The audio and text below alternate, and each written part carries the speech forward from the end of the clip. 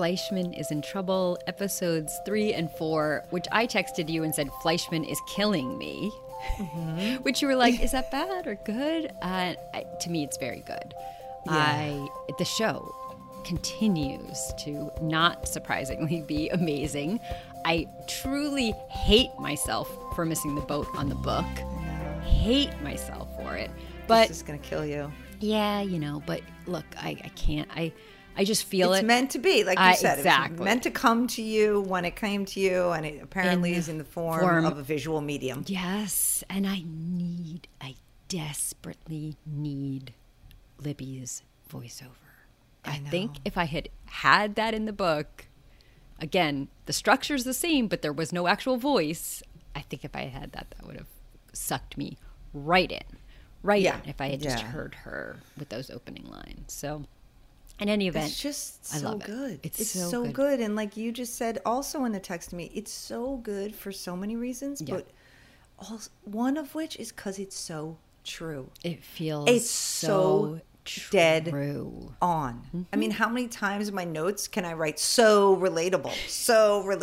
Like, oh my God, I've said this, or oh my God, that's me, or my, like, it's just, you're watching it, you've got to be kidding me that you can nail things so well. And it just, even when it's not true for you, someone, or you've seen this, or it just smacks of an incredibly universal truth that also feels personal. And that is why is the that bullseye. So hard to do, by the way? Because I don't know. It is, though. It's so hard to do. So hard to do. And she nails it. She really Taffy. does. She really did. Taffy. Yeah, she nails it.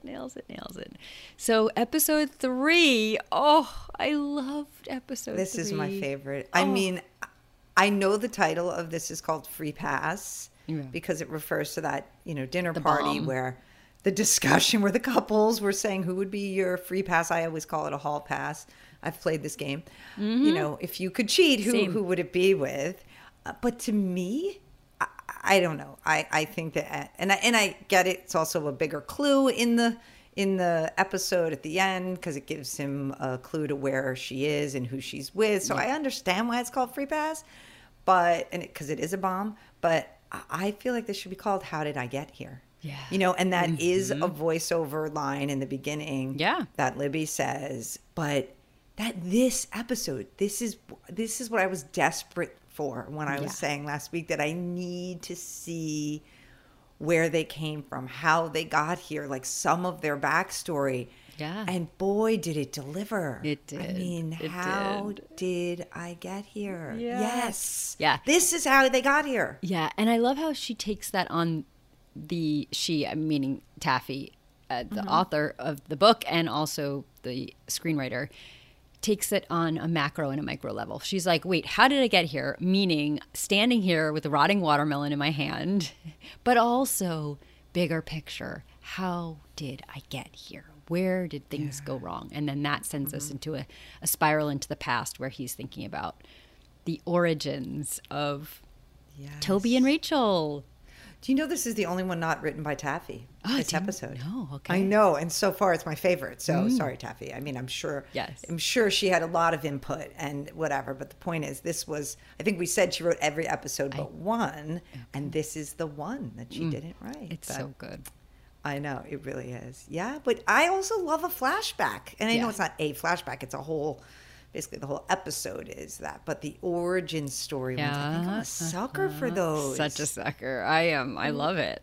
I mean, it's so, I felt it was necessary for me here, but I think I'm always a sucker for this. I do too. Let's go back and see them in college or grad school, I guess it is. Yes. He's in med school. She's working, right? So they're meet cute, we get.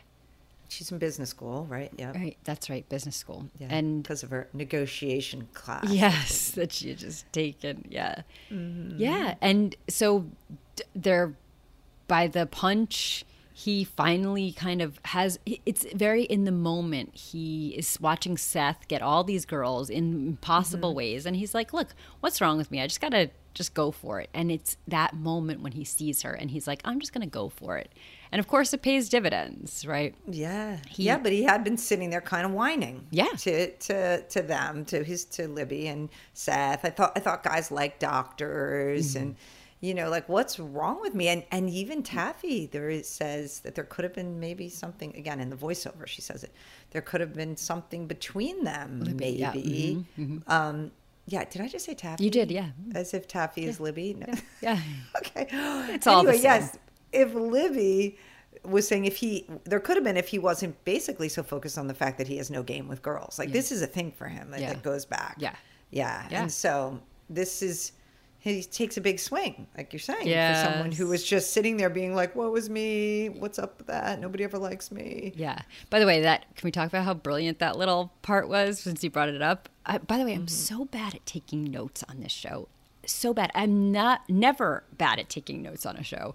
I'm so engrossed by this show that I forget to write down. And also, I think I would write down every single line. I do write down every line. So if you'd like me to read them all, I literally am just like, do. And by the way, I'm on my phone typing this. Oh my gosh. I'm an insane person. Yeah, because I'm on the treadmill, walking while watching. I have to be moving at the same time. Oh my gosh. Anyway, so I'm doing it with my thumbs. But that's okay. So would you like to know their exchange? At the bar? Is that what you mean? Go ahead. I was gonna just off the cuff it, but how he says, I thought girls like doctors, and Libby says no. Girl, what it goes? Go ahead. Oh no, I actually don't have that part. I thought you meant with him and you can do that. Yeah, and Rachel when she gets it, I knew that's where we're going, but I wanted to just take a moment to do the lesser shining moment where she's like, no. Our mothers want us to marry doctors. We don't want to marry them. Oh, it's just so good. Right. She's like, I'm rebelling. I'm going to be a lawyer. Rebelling. A lawyer, exactly. Which she did, too, which is very funny. I know. And I actually didn't even write down the whole exchange with him and Rachel. I'm saying at the bar. It was kind of a little bar in the party. Sure. But I did... Because I'm like, oh, God, he's going to be so awkward was my first thought, given that what we've seen of him is kind of awkward. But they were talking about the punch and the color of the punch. And, he said, he said something about it being purple. And like, and she's like, as far as I can tell, that's the only reason to drink it. Yep. And he's like, I don't want like my future kids to like come out smelling purple. Come out smelling purple. That was so it. But good. then she says something about it, and he's like, "Are you in the artificial color racket?" And I was like, "Oh, Toby," I'm like, "That's just bad, but also funny." Yes. But then they do this little negotiation. I know, which was kind of good. I loved it. It was kind of good. I thought he was gonna. I just had such low expectations for Toby, even though I should know that this is the meet cute and it must go somewhere. Good. Yes. But I thought it was gonna be awkward, so awkward. Yeah. But it really wasn't. No. They did the negotiation, and she's like, I'll give 2 or 4, and then he's like, I'll give you 6. No, you don't have to pay for they're so entrenched in their own sides. I want to pay for 2. You have to pay for 4. They go back and forth. No one is moving off of their stance. No one. This isn't a negotiation. This is a check, a standstill. Yeah. And she walks away. Hey, goes over to the couch. And he then comes over and delivers that line. Go ahead. I'll give you 6, and you don't have to pay for any of them. It was so good. The way he leaned in and kind of whispered it. It was so good. And then they're hooking up. I mean, next scene, they're having sex, back at his apartment. Yeah. And then, so it worked. Yeah, and then it's the whole montage of they don't leave each other. They're really falling in love. This was like a rom-com montage. Yes. I loved this. Yes. This is the shit we love. Yeah. And he says sex isn't about sex. It was about her. And that was that. Basically, that's the voiceover. And that was that. Because they're in bed. That's the voiceover. And he is looking at her like she hung the moon. Like he's just a goner. You already can see that. And then they're like watching this show about magnets and attraction. I mean, that's what the I don't know what they were watching, and then they spend this weekend together, like you said, walking. And the voiceover also mentions, which is relevant later, how much he loved walking the city and he just wanted someone to walk with him. And now he has that. She was everything he thought a girl should be. And I'm like, oh boy, he's smitten. Yes, definitely. But that's when he calls her exotic, which she says, what? I'm like the actual opposite of exotic. Yeah, I'm like, I have blonde hair and green eyes. Like, I am not exotic. But he, says, well, yeah, you don't look like the girls from my Jewish day school. And then we do find out that her, she's like, I actually am Jewish. Well, my mother was Jewish. She shares a song with him on her Discman, which I thought, that Neil Young song. She taught him ice skating. So it's the whole montage, which I thought was very and rom-com-y. that moment when she says, "You can't laugh. If you laugh, you're a cynic." And so it shows like a side of her that is idealistic and isn't a cynic and isn't, I don't know, just one thing. I know. Except in that moment, he thought, I'll never get sick of you. Yes. Well, until you will. But I'm nostalgic for this moment already, he says. Also very romantic. And at night, they whispered their pasts to each other, and you see them under the covers. I know, but that's when Rachel also shares, we get a little bit of her damage, which I thought was interesting. Because again, I had said I wanted to learn a little bit more about Rachel. I said that in the last one. And it wasn't a save the cat. I wasn't looking for that, but I just needed mommy issues were bigger than save the cat. Exactly. Now we got mommy issues. I'm like, this I understand. Saving a cat I don't understand. But and I mean, obviously. Oh, they brought out the heavy guns. Heavy guns. Yeah. Like forget unloved the cat up a tree. by your mother. Yeah. I mean, forget it. Can you get any unloved and left? I don't know if her mother died or left. It's like, I only have one memory of my mom, she tells him. I think she loved me a lot. I'm like, oh, God. But then, she says, my grandmother didn't love me. So, well, not that she didn't, but she can't really love. So clearly her mother was not in her life growing up. And she was raised by a grandmother who clearly couldn't show love. Yeah. And I remember pining for my mother, which I guess means I felt loved by her. Oh, right. Rachel. Yes. Yeah. I mean, that's a lot. That's a lot of damage right there. It's not only a lot of damage, it is the singular damage that is passed on, right? It is abandonment, whether that is emotional or physical or both. And that's what she's modeling. It's all she knows for her own kids. And an inability to express love. I mean, she obviously didn't get that herself, and it wasn't modeled for her, and therefore also a thing she has trouble with, even smiling at her baby when she's young. I mean, so there's the being able to express love clearly runs deep for, or the inability to runs deep for her too. So yes, completely agree. Although I think the inability to express love can be lots of things. Yeah. An inability to express love can also be criticism. And inability to express love can be fighting and a different kind of attachment. Hers is abandonment. Her inability to show love is abandonment. Yes. Yeah. Yes. Yeah. Absolutely. Oof. Yeah. Yeah. Yeah. So. And then he brings her home. Yeah. To his Shabbat dinner.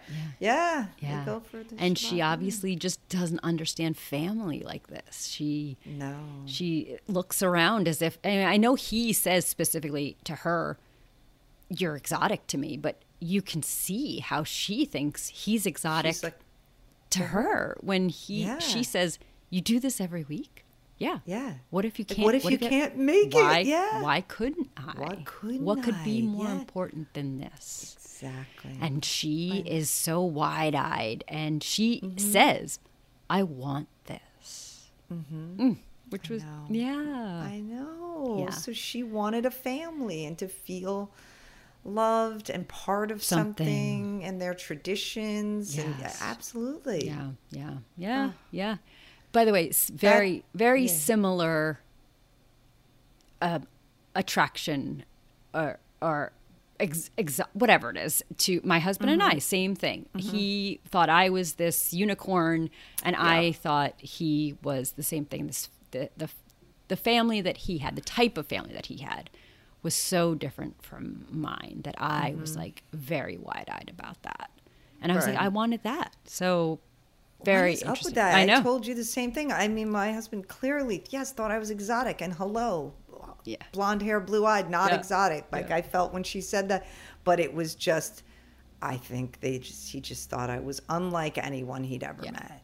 Which I think is probably pretty common among people who decide to get married. I think the person you decide to marry has to in some way be different because you're choosing to make them different by marrying them as opposed to anyone else you've ever dated. Yes, they have to stand alone or separate in some way anyway from the pack, you know. Absolutely. I'm not saying you had a pack before, but you know what I mean. Yeah. So after that dinner at home, the voiceover is Fleishman was in love. Yeah. This was it for him. Like, his happy ending. He thought his life was going to be great. And he proposes which was cute. And it was. Very and it says, cute. Yes. And it was for a long time. Yeah. Until but I thought it was really cute. He called back to that, it's very him, that physics, whatever, the magnetism. And she's also like, oh my God, yes. Like, yes, like exactly. Enough with your speech. I got it. I love it. But yes. Right. Yeah. Yes. So, Yes. I loved it. So they were happy. They were. And then we get a little bit of their early marriage too, and you start seeing. I don't know that they're cracks, but even she's suggesting maybe he do plastics. Yeah. And she's at that time, and that's why I think it's interesting for later. At that time, it seems like a very, I don't know if normal is the right word, but normal back and forth. Yes. Like she's not. It's showing what we now know from the prior episodes becomes a real divide for them. Prestige and money and what's your status. But then she just seems like a wife who's saying, hey, like, have you thought about this? Pushing him a little to just think. And she makes good arguments, which is, you have flexibility. They're not like, oh, you're going to make money. Yeah. You're going to make money, And he's still doing what we now later see too, but that doesn't feel fulfilling to me. I want to help people. I don't want to make someone have like a better face or something. And she jokes, well, you could plaster their face like into a smile. It's a great exchange because what we know later, that will become uglier, and that those little differences didn't divide them then. No, but I don't think they ever divide them. What divides them is each of their inability to co-create. Because I thought this was very relatable. I did the same thing. I was even more forceful in my gentle, suggestions for my husband and his career. And same with mine. He is involved in mine too. And so I don't know. I don't think that's really. No, it's just sort of you see then versus how it turns out later. Like it's just the problem is that there is no difference. Right. It's how they speak to each other is the difference. Well, that definitely changes. Yes. But the problem is they don't change. They're both so entrenched in who they are. Period. End of story. Yes, 100%. That's it. And so I think, I don't know. Yeah. They just stick to their thing. Their ways. Yeah. Interesting. Yeah, because then relatable, very relatable to me. Totally relatable. And then after that, equally relatable is where she's like then ascending. It says she's ascending in her career. And I had sent this to you because I fucking love this line. He's sitting there like on the couch and she's like answering phone calls for work. And the voiceover tells you, she's obviously gotten a bunch of promotions in a row. And it says he watched her perform the assholery of her work. Just like, because she's basically being an asshole on the phone. And he looks amused then. Yes. And he looks almost like on with admiration. It's like, what a badass she is. Yeah. And again, just to contrast later, where it's like those fucking phone calls will be one of the things that will be the death of them in some ways. Again, though, I think all because of what you're saying, because nobody ever changes. But it's just, again, the contrast. Like, then he actually thought it was kind of cool. Like, look at her with the assholery of her work. And I just picture myself. But even then, he did look amused, but he also, in that same moment, was feeling neglected. So I think it's the same. It's just that nothing changed. Nothing ever came out of it. Yeah. And then he feels neglected. They say that right then. Yeah, because they just, not only do they not change, it's like they just get even more entrenched in their roles. Mm-hmm. Yeah, which is the same thing, but I guess it's like they double down. Yeah. Instead of like, so it's like, that all of these things just become worse and worse. Yeah. And nobody's changing, but. Yeah. Yeah. I mean, because I say that from, again, I've said it since the first episode, wherever the line of good versus bad or healthy functioning marriage versus unhealthy not functioning marriage, Toby and Rachel are just on the other side of where I am with my husband. So it's not, I don't know. I don't see these things as like, oh God, it's such a matter of degree. It's such a matter of little things, which I think is a line that comes later. Yeah. What, 10 years of small things? Is that what it? Yeah. Yes. We can keep going, I'm sure. 10 years of small moments that added up to a lot. Yeah. Mm-hmm. Uh-huh. Yeah.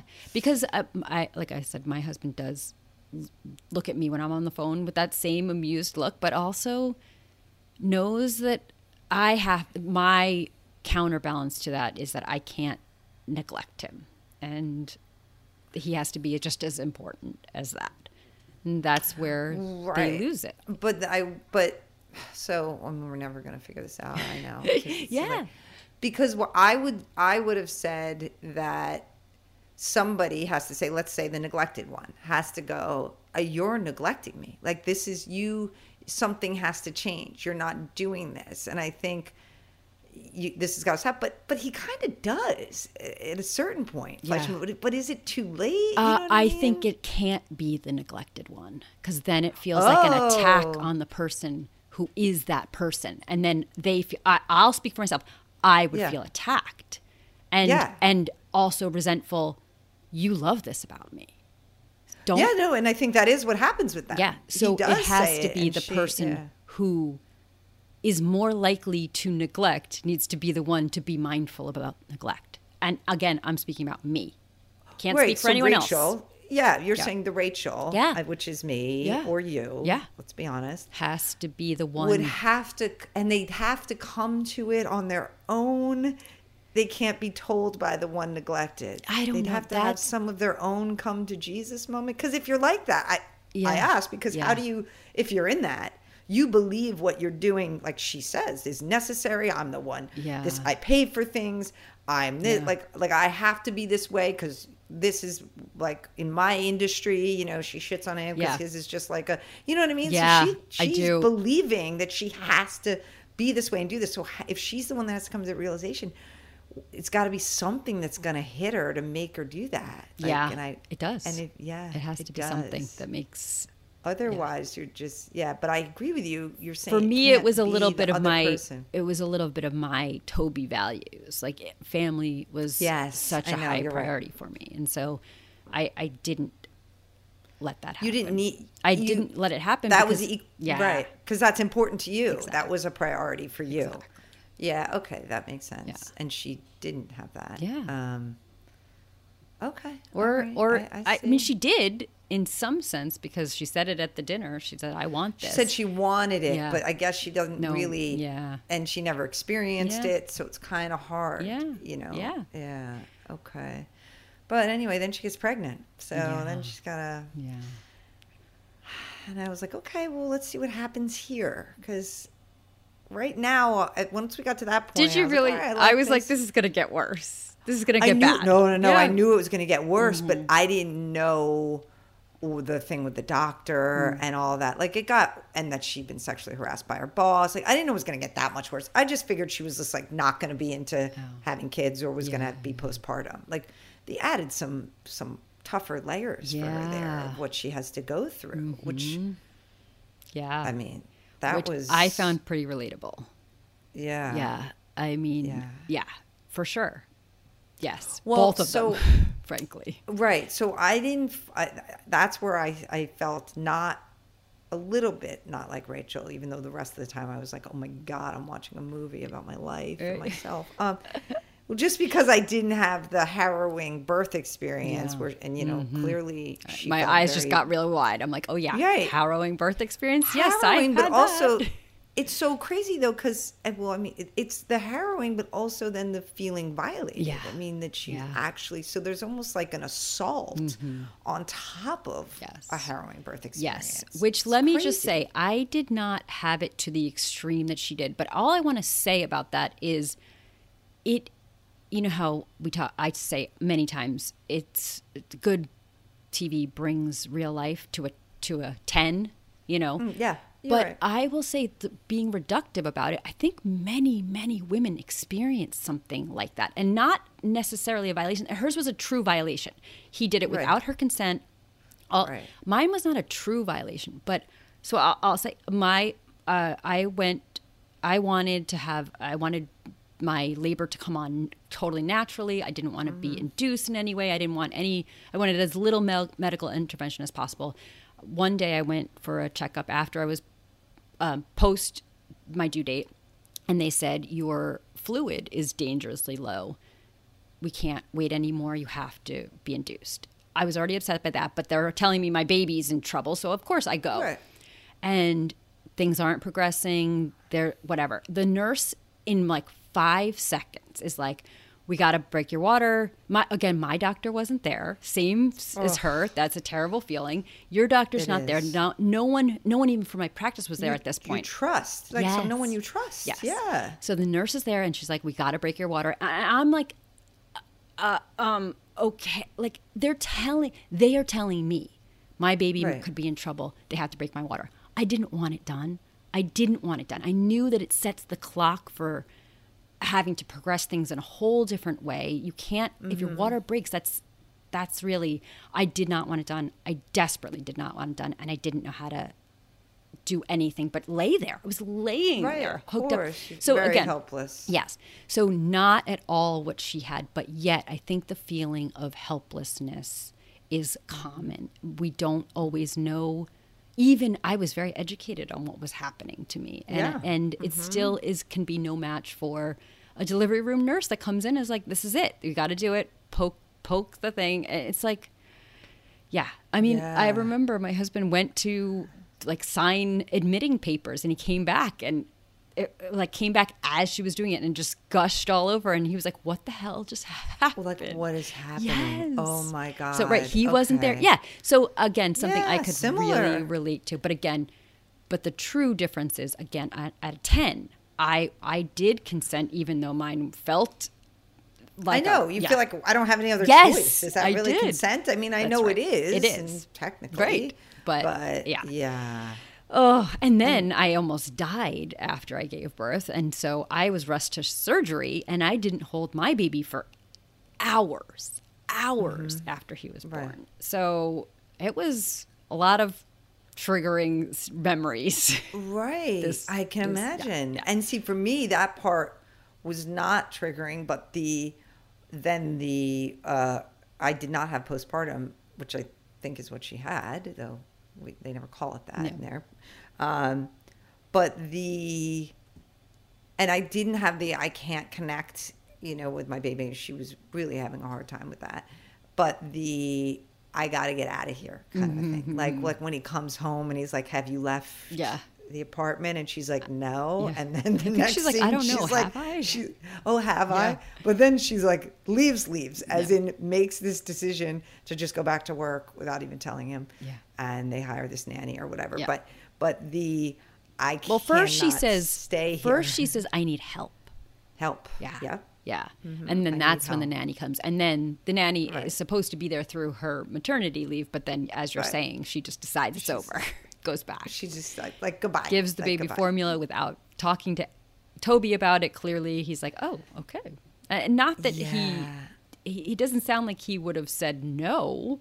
But that she doesn't consult him in any way. Right. Yeah. Which I want to talk about. Yeah. But just even before that, I just remember too, like, so before she even hires a nanny, we see all the issues she's having. She looks at these other mothers. Where did they learn how to do that? Play with their kids. She goes to the pediatrician and they're like, smiling is sort of a mimicking type thing. Like, are you smiling at her? And then she can see, the pediatrician can even see, like, you need to get help. And she says the line that we hear in the first episode, which is, you have to secure your oxygen mask first. Yeah. You can't help them if you can't breathe. And I was like, and this is where she got that line from for later. But the thing about her going back and just not consulting with him, and we talked about this last time with the apartment, and you agreed that right was a bigger red flag. This making decisions without consulting each other, and that becomes a theme here. Yeah, even with the kindergarten and whatever, she's just basically telling him what's going to happen. I mean, the one going back to maternity leave is really bad. I mean, she just legit left and started her. I mean, let's just be clear. Again, real life up to a 10. Company up to a 10, which is a little unrealistic in a day that she's managed that. But I'm sure it was more than that. But when you get to this point where you're not, it's sort of, you said something about co-creating earlier, but just co-deciding things. I mean, even when she pretends that she's seeking his input, she's not, and he calls her on it. You're going to do whatever you're going to do. Yeah. And like, it doesn't really matter what I say. Yeah. And also very relatable. Yeah. Well, and so I've been thinking about this a lot because, as I said on one of our Friday previews, one of my favorite new Taylor Swift songs is Mastermind. So obviously I'm someone who is this way. I think the big difference for me is it's really, like you just said that line, you're just pretending to whatever.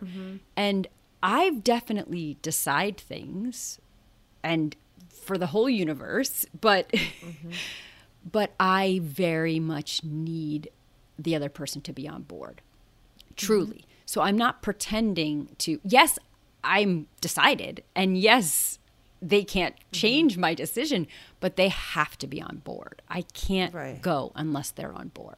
And so that is I feel like a big difference. Yeah, no, you're even like that with me, so I understand that. Yes. No, I am. And how many times have you been like, why are you even asking me this? Like, I'm like, that's fine, that's cool. Right. Yeah. Yes. But I can't. But you say you can't, no one can change your mind. Yeah. But I mean, I feel like these are some major life decisions that we're talking about here, right? Yeah. But I feel like you do with your husband, you do take his input, and there have been things you've done that maybe weren't what you wanted to do. But are you saying what are those things? Like you said, you didn't want to live in the city, but he did, and so But you're saying by the time you decided that, you had already decided. You know what I mean? Yeah. Like, so it's still you making the decision? Yeah, I don't know that I didn't want to live in the city. I just wanted a different life. And then I thought, I always wanted to live in the city. I never wanted to live anywhere else. I just didn't think it was feasible. Right. That was more of it than not wanting to. And we just stayed so long that it became feasible. We never really, that was something that neither one of us really decided, because we were always on the same page. We always wanted to do it, but we just didn't think it was possible. Right. But you're saying you want the other person's buy-in. Yes. But if you've already decided, I need it. But are they just rubber stamping your decision? I don't know, and I don't think it matters. Because the truth is, I need it. I need it. Okay. And they know that. And I think that's the difference, because that's what Toby is upset by. You've already decided, and so even if he ended up doing all the same things that she wanted, like living in this bigger apartment and going to this fancy private school, things that he is saying fundamentally are not values that he agrees with. Yes. If she had just said, if he ended up doing all those same things again, but in the end she had just said, it's important for me that you buy into this or that you agree with this. If just by giving him that chance, what if he had said no? I don't. Yeah, I mean, that's the risk you run, but you have to do it. I don't let up. I don't let up until we are both Till you've on the convinced same them. page. You would just keep. Yes. Okay, but that's different because that means you would take the time Yes, if necessary. absolutely. To make sure. You don't want Toby, Yes. for example, I to take just go. years to. Okay, sure. Yeah. Because I know this is what you want. That's not real buy-in. Oh, no. Because Like, he that's what could've my just husband go- does. And then I won't accept it.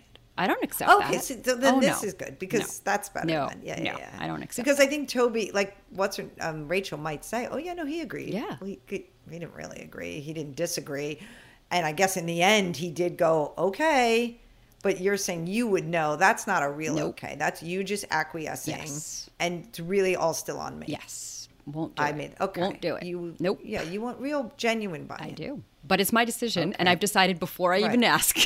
Yes, which I think most people have, but that's the difference then. What you're describing is different. Yes. Because this is like, I don't want any part of this. And even by the end, I didn't want any part of this. Yeah.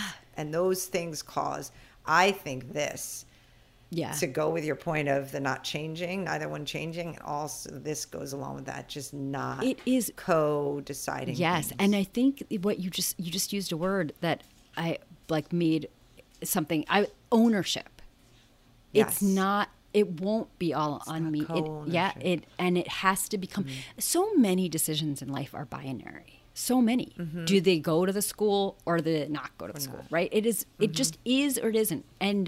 But it has to be full dual buy-in, even when it's not your choice. And even it's not what you wanted. You have to fully buy in and think, this is what I'm doing because I understand it's probably what we should be doing right now. Right. But then you're both invested. Yes. And you're both on the hook, which not that we want to get into blame, No. but it does help if someday then someone disagrees, you can't go, which Toby does, which is, I didn't want any of this. Yes. Agreed. Agreed. So. Yeah. Yeah, I think that's a big source of their issues. But because anyway. I just want to say, though, a lot of their fundamental differences that you might look at and think these are red flags are things I share in what I consider my healthy, happy, functioning marriage. Right. Because so we're finding where the cracks are, or the differences. Yeah. But the differences don't mean anything. Like this conversation that they have about her the postpartum stuff, about the schools. I mean, these are very much the lines on which my husband and I are drawn, and they are diametrically opposed. And those aren't the red flags. No, what I mean is the differences in how you deal with it, meaning this making the decision together and both being invested. That I think, it's not the differences in their values. It's the way they're dealing with that, and how they're not kind of working together on it. Even to get to Rachel's vision, because I want them to get to Rachel. Yes, it's fine. Yeah, but but yeah. Well, and then so you said it's 10 years of small moments that added up to a lot. Yeah, he didn't recognize her anymore or himself. Oh, God, that line. Very relatable. That's what happens. That's what happens. Yeah. Who are you? Yeah. But then it's who am I? Wait. Yeah. That's why I like that he added. He didn't even recognize himself. Yeah. By the way, this is also something. This fine line between me and Toby and Rachel. My husband and I actually say that to each other all the time, but we say it almost in a wonder, like, who are you?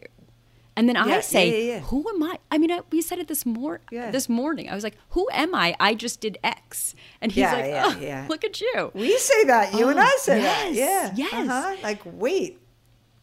Was that Kate who just suggested we wing it? What? Exactly. But then, but it is said with a sense of wonder and curiosity and interest, and not like disgust. Who are you? Yes. Or even estrangement. Who are you, stranger? I mean, even because we're together and feeling like strangers. Is that a thing? Yeah. No, I like that. That way, the wonder versus the, oh my God, the distance. It's the same as the beginning. Like, how did we get here? You could be like, how did we get here? This is cool. But I do. It was more like, all the time. Oh shit, how did we get here? It's the tone and the underlying meaning behind the phrase. Yes. Yeah. So at this point, but then I guess then there is, it says it's the end of his marriage was like the fall of Rome, slowly, then all at once. Yeah. And then the all at once, I guess this final straw, there's this fight about the dinner party. The fight about this promotion to this hospital in Philly. Oh, right. And he could have, this could be the change we need. Something has to change. He's saying, you're never here. Yeah. And they have this big fight about, again, their differences. But she's saying, I built something. I can't leave New York. Don't take that away from me so you can have more attention, she tells him. And that's when she's like, says your whole life's laid out for you. Like I've had to scrap and get what I have because of my hard work. And it seems like a different version of a fight they've had over and over again. That's when he says money doesn't buy happiness. And she's like, of course it does. Are you crazy? Yeah. And then the phone rings. And this is why the phone rang before. And you hear the voiceover. He's just like, please don't take it. Please don't take it. Please, could I be more important for once than that phone call? Yeah. And she takes it. And then there's the end with the dinner party. Yeah, brings us back to the free passes. Okay, but here's the thing. I know we got to get on to episode 4, which we haven't even touched on yet. I think that moment is fine. The moment I pinpoint, and who am I? So whatever. But the moment I pinpoint as the moment they can't recover from is when she comes in at 4:00 in the morning, having just started the new agency. And by the way, I loved when she said, I have the largest small agency. I was like, exactly. So yeah. When she comes in at 4:00 in the morning, he's there with the baby and they say nothing. I think they say hi. Mm-hmm. That I'm like, nope. Because they could have fought like they are in that moment with the Philly thing. Right. They could have fucked. They could have celebrated. Mm-hmm. He could have just said, she could have said, I just did this amazing thing. Like, nope, they did nothing. Yeah. Nothing. See, I didn't even pick up on that because that is so right over 100% relatable to me that I'm like, oh, yeah. Well, it's sort of like after the birth when she feels this violation and they really never talk about it. I mean, and he says, and you hear why she was too delicate. Yeah, she's too delicate. And he also says, like, then we probably should have dealt with it, but like someone had to take care of the baby. Mm-hmm. So I kind of did that. And, you hear him say too, when his mom comes, like she always embellishes the story and says like she kicked the doctor. And he's like, she didn't do that, but I don't know why she adds that. Mm-hmm. And there's just, like that's another moment where they never have the conversation, which was very or the whatever to me, right? That the reaction. There's just nothing. It's the glossing over, or just the indifference, the nothing, the nothing, the nothing. Because you could do is what kills you if you're not a fighter, right? I get it. I'm a fighter. I would have definitely had a fight in that moment. But whatever it is, celebrate it then, or do anything but nothing. Anything but nothing, because anything moves you a little bit closer together. Yeah. Doing nothing disengages. Engage, disengage. Engage, disengage. So and then just to go to this whole, there's a million little things that go into it. I think those disengagements, the doing nothing, really snowball. Absolutely. Those are the red flags to me. Oh yeah, I agree. Yeah. That's not difference in values. That's how you end up with Sam Rothberg. Yeah. Sam fucking Rothberg, which is so good. And again, the structure of these episodes. How did I get here? And then he goes back through the catalog of all their moments, and then he ends up with the free pass, which he thinks is one of their last breaking straws. And then he remembers Sam Rothberg, and then he's looking him up, and he's at a yoga retreat, seemingly the same one or nearby to hers. Right nearby, And that launches and he's the swarmy guy, big pharma guy, He's like the douchey guy. Yeah. So but a school dad as we get in the next episode. But exactly everything that I know that Toby isn't. Toby's not. Yeah. I know. Yeah. I know. Yeah. I know. Anyway, then he becomes obsessed in the next episode. Yeah. See, that's why I know I don't have that much for this. He's just obsessed the whole time. Yeah. No, I don't either. You're right. Well, certainly not like episode 3. Yeah. Yeah, but still some really great moments. I mean, so here, what I loved most about this episode was how we see the same thing happening for people in different situations. These 3 friends make up a great, a system of who isn't this not working for. You think, I should have never got married. I'd be a perpetual single like Seth. Well, Seth's got his own reckoning going on. Yeah. Libby made all the right choices and has this perfect life. She's still in this reckoning too. So I just loved that it showed the scope of, in my opinion, I've said this to you a million times and I don't think you really buy it yet, but I just don't think anyone escapes this. I just don't think anyone escapes this feeling of discontentment or reckoning expectations with reality. It just depends on when, but I don't know that anyone escapes it unless... I guess I've said people who willingly put their head in the sand. Yeah. So that's who I think escapes it. But did they escape it or did they just miss it? Right. I don't know. Or ignore it. I don't know. But I thought the stages were very funny here. The stages of grief or whatever they are. The special scale. Yeah. So what do we got for God, what an idiot he was? Episode 4, which is a great title. Yeah. Because this is what he's doing now. Like this is what happens, right? So you find this out and now it calls everything into question. Yeah. Now he's looking back on things and any time they were together, because this was not just a school dad, as Libby calls him. This was a friend of theirs. They socialized with him. He's now racking his brain, which I think is very relatable. Yeah, and going through pictures of when they were together, and he's in the background, and look at the smiles, and it's all different. It feels all different now to him. Right, exactly. And it's making him crazy. Yeah. Absolutely crazy. Yeah. Rummaging through the apartment. I mean, that montage...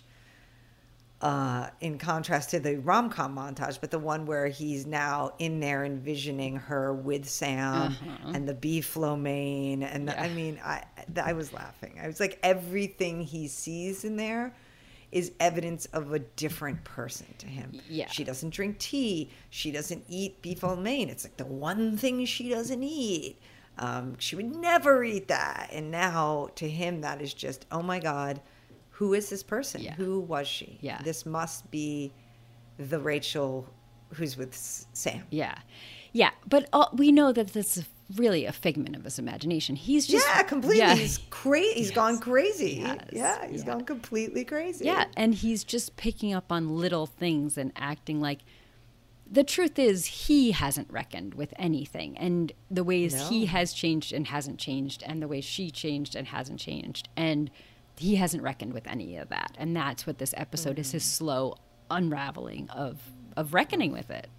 Yeah. And facing it. Sobbing at the end. The acceptance phase. I mean, but you're right. That's the reckoning. You have to go through all these things, all these phases before you can get to that. Yeah. I feel like this is when I maybe respectfully ask that Mike White watch Fleishman is in trouble, because I feel like this is the toxic masculinity that has been, kind of talking points in White Lotus season 2. No spoilers there, but they've been talking a lot about how to negotiate this toxic masculinity. How has it changed? Who do you become? What do you do? What's the next step, kind of thing? And yet, that's exactly what's going on in episode 4 when he goes back to decoupling and he's like, all right, this doesn't hold up. What visions of toxic masculinity have I seen? And like he takes the toaster, he's carrying the toaster around like a caveman with a toaster from Rachel's apartment. He thinks to himself, I'm just going to go have sex and this is going to cure everything. Yeah. The masturbation phase. Yes. Yeah. No. And and then fornication. yes. I believe there's. Yeah. So he. Yeah, and then he has like angry random sex with a woman. Yeah. That woman isn't into him. And. No, she's like, well, that was interesting. Yeah. Is there something you want to talk about? Sorry. Yeah. And by the way, the point is there isn't something he wants to talk about. He just wants to fucking forget. And it's not the way it works. He's just delaying the inevitable, which is the moment at the end when he breaks down and cries and doesn't know what's going on. Right. And also, again, within that, like you're saying, there's also the where he's just a dick, right? Yep. So he's just a dick to his own friends, or where his misdirected anger at the guy who won't stop smoking. Yep. This is all just, it's coming out sideways, as we say, because he doesn't want to deal with what he needs to deal with. Which is... He wants to be mad at her. He also, of course, like, I don't think retribution was one of the phases, but, you know, he now wants to get full custody of the kids. Yeah. Which, by the way, shout out to Jerry. How amazing was Jerry from Succession. Jay Smith, yes, Jay Smith Cameron, the actress who we love, who just makes a little cameo here in her tennis outfit. So good. As a lawyer, of course, as his divorce lawyer. Of course. Yeah. Which made me laugh because she's so just good. like, the one about, oh my God, wait, yeah. Oh, she wrote Hamilton? Oh, no, that other one. And she says what everyone says when he says he's a doctor. Oh, good for you. Yeah. So, he's like, she's like, so what do you want? She's like, I want to have my children. Full custody. And for her to have nothing to do with it. She's like, I think you already have that. Yeah, like, I think you already have that. That was so good. Yeah, so it's so misdirected, the whole thing. Yeah, and how she says the laws are freighted for the husband, and he's like, well, it doesn't feel freighted. She goes, oh no, you're the wife. Yeah, you're the wife. Yeah, I know. Yeah, I know. So this is the whole conversation that they've been carrying through 5 episodes of White Lotus, just demonstrated in specific detail in this episode. Right. I thought that was fantastic. Yeah, no, that's true. That's a good point. Yeah. And I thought this was, I liked these little bits of getting more of Libby's life. Yep. And like you said, I mean, she is having a little bit of a reckoning. I don't know if we'll get more of this, but there's been little bits. Yeah.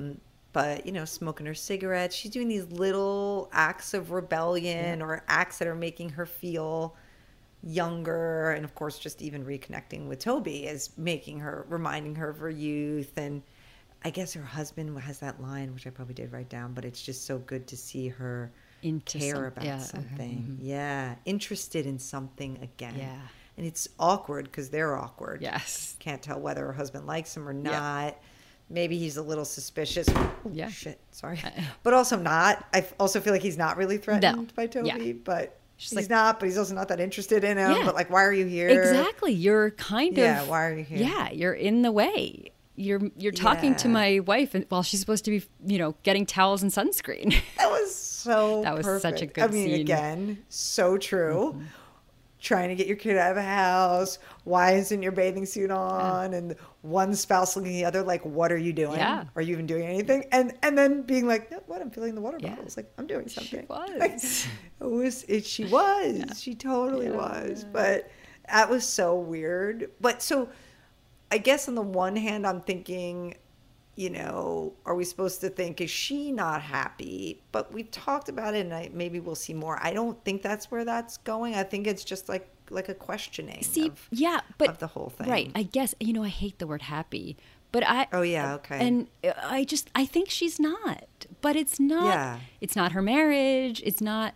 Like, she is unhappy. Yeah. There's something missing. Yeah, if he's saying it's so nice to see her be interested in something, then she is not happy, whatever we think of the word happy. Like, clearly she feels like something's missing. Yeah. And it doesn't mean she wants to get a divorce. Yes. Doesn't mean it's not her husband. Exactly. She is definitely longing for something. Yeah. And I find that interesting. Yeah, I'd like to see if we'll get too. more of that. I mean, her freaking dance class. Yeah. I mean, that she's definitely grasping for straws. It's something there. To find a thing, of whatever that is. Libby, might I suggest a podcast? Starting Yes, a podcast Libby. with one of your friends. There you Because, go. Yeah, no, for sure. I relate very much. And it's perhaps, I'm not really comparing, but I'm just going to use the word carelessly and come at me if you want. But I think it's maybe harder for people who don't have something that they can say, it's not my marriage, it's not my career. Those things are what they are. They're good and bad in all their ways, but still, and it's not my kids, it's still, still I feel something missing. Yeah. Yeah. Mm-hmm. So it's harder to identify. It's harder to maybe even fill because you don't know what it is. Yes, I know. I wish. It's very hard. And she knows where she's a little bit like, how did I get here? Yes. Too, in this country club, which isn't me wearing a tankini from, this was so Land's great. End. There were the Land's End tankini. And now she's like, it's they all show the same. ladies wearing, it's all the same. Don't let it fool you. It just comes with different tops and bottoms, maybe a skirt. Oh my God. It was so good. So great. It was so good. So great. But then Toby, genuinely, I think when he goes to leave, is like, because this is what he wanted. He wanted the family and to go to the pool and to have the barbecue. And he's trying to tell her, like, you have it good. You have it good. Yeah, which is annoying. So it's annoying to the Libbies. Well, he's annoying a lot, first of all. He was kind of a shit friend. Yeah. I mean, that comes, no matter what she says, everything is about him. Yeah. Everything's about him. Yeah.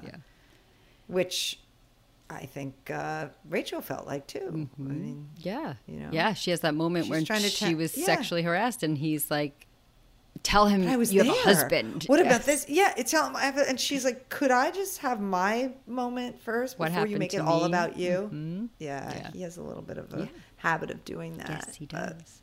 Yeah, this is what I mean by no one escapes it, and it is kind of even hard to define. Is it, malaise? Is it loneliness? Is it boredom? Is it what is it? Or something missing, we've called it. But you don't escape it. Like, even if, like Libby, you have 2 kids, the house in the suburbs, the pool club, the good marriage, or like Seth, like I said, you have an excess of money, you are willing to gamble with 1 in 100 odds of poisonous fish, liver, and access to secret clubs, a different woman who's really into you. These aren't, just fly by night. He seems to be into them for some period of time, and they're substantial women, complicated, important women. And so even if you have all those things, the apps like Toby has, the affair that Rachel has, it still doesn't let you off the hook from really looking at yourself. Right. And the personal reckoning. Yes. Mm-hmm. Yeah. And it's that. And we don't know if Rachel has done that either. Right. Oh, I'll bet she hasn't. Yeah. And, or maybe that's what she's trying to do here. And, there's that amazing line that Libby says at the pool where she's like, doesn't really like Toby being there because he just doesn't like him seeing her loss of potential, or it doesn't like someone being there. And that is middle age. It is both knowing that so much of your potential is gone, so many doors are closed, but also truly knowing that there are so many ahead of you. Like Rachel says, we could each have more kids. And and Seth says, he's been let go from his job, and he's like, I'm out there in the world like a newborn babe. So everyone has this feeling of there is still way more ahead of me, but also there's a lot I've lost behind me. And where am I? And it's the same thing that Libby says in the first episode. Am I old or am I young? Because I feel old, and here's Toby feeling young as shit, going out and grabbing life. So I don't know. This is the middle age relatability factor here. My God. Yeah. But there's also something not just about middle age. It's very true to middle age, but I think that there's also something about how it's really hard to see something that's like right in front of you. And that is what each of these people are giving each other, a mirror to see something that's not like them, but also very much like them. And so you can kind of say, oh, I like this. They have this that I like, and I have this that I like. And so how do I keep what I like but get what they have? You know, it's like... Yes, take the parts that you want, that you don't have, that you might like to have. Yeah. And that is, if there's any blessing of middle age, it's that you can still take what you have and then add something new to it. But the problem is when you don't know what it is. Yes, exactly. That's where those handy mirrors, these other people as mirrors, comes into play. Yeah, yeah. Because you can't look directly at it. You got to look. It's like a solar eclipse. You can't look directly at it. You have to have a mirror to reflect it onto a safe space. Safe space. That's right. Yeah. Oh my gosh. Yeah. Yeah. So I love the show, if I've mentioned it. And I love that I don't know where it's going. I saw in our comments people had read the book, and so I wonder, that's a little maybe frustrating listening to us talk about it, but we haven't done so much of that this time. But I have no idea where this is going. I still have no idea where this is going. And again, and it's the same way that I said that I thought Rachel might be dead. I didn't think this was going to turn into a murder mystery and she was going to have been like gruesomely slaughtered and we were going to have to figure out. But I mean, she could have been in a car accident. People die all the time. Right. I didn't think it was a mystery in that sense. But I am wondering what is going on. What's going to happen? I mean, there is still a mystery in a sense, right? I know what you mean. It's not a thriller and it's not a mystery, but there is still outstanding questions. Yes. Even though now we know a little more, like obviously she's alive. And as they repeated over and over in this, that once he found out that she was napping in the park and, fucking Sam Rothberg. Yeah. So, we know that. Yeah. That doesn't answer anything. It doesn't. Except she's alive. Yeah. Okay, great. Yeah. But again, if you had assumed she was probably alive anyway, I have so many more questions. At the end of every episode, I'm like, what's going to happen? I wonder. Now, this isn't available to binge, but I wonder if I would binge this because after every episode, I'm dying to know what happens next. I know. So I don't know. No. It's just, it's going to be good. Yeah, it's good. I mean, he's now in acceptance. He's now crying. Yeah. So, I mean, I think that patient of his, Karen, really did a number on him too, in terms of coming to his exhaustion phase and then his acceptance phase. Which, by the way, I loved. That felt very Grey's Anatomy to me. Like when Grey's Anatomy, it's always the mirroring of the storyline in the patient is the same lesson that the doctor needs to learn. Life lesson. I always love that. I love that. It is. That was very Grey's. Yes. So he's broken down now, but now what? I mean, we're definitely going to get more answers about Rachel at some point. Yeah. Yeah. Will we get a whole Claire Danes episode? Or I don't know. This did scratch my itch, if you will. Yeah. The episode number 3. Right. Yeah, not entirely. Like I said, I still have so many more questions that I want to see more. But that really helped me by putting that in there in the third slot, giving me that. Yeah. I'm now, I mean, I don't know. And it was just so good but they're all so good. I know, they are. All so good. Yeah. Yeah. So we have to wait though. We do. Weekly. So another week. Yeah. Mm-hmm. All right. Well, that's it for me. Well, yeah, me too. We'll be back. This has been Pop Fiction Women with Corinne and Kate. If you enjoyed this show, please tell the complicated women in your life. And the men who love them. Yes, tell them to listen. And then to follow on Spotify or review and subscribe on Apple Podcasts. And of course, share on social media. Tag us with your favorite books, TV shows, and movies starring complicated women on Facebook and Instagram at Pop Fiction Women or on Twitter at @pop_women. For more coverage of the women you love, or to find out if you qualify as a complicated woman, go to popfictionwomen.com. and keep it complicated.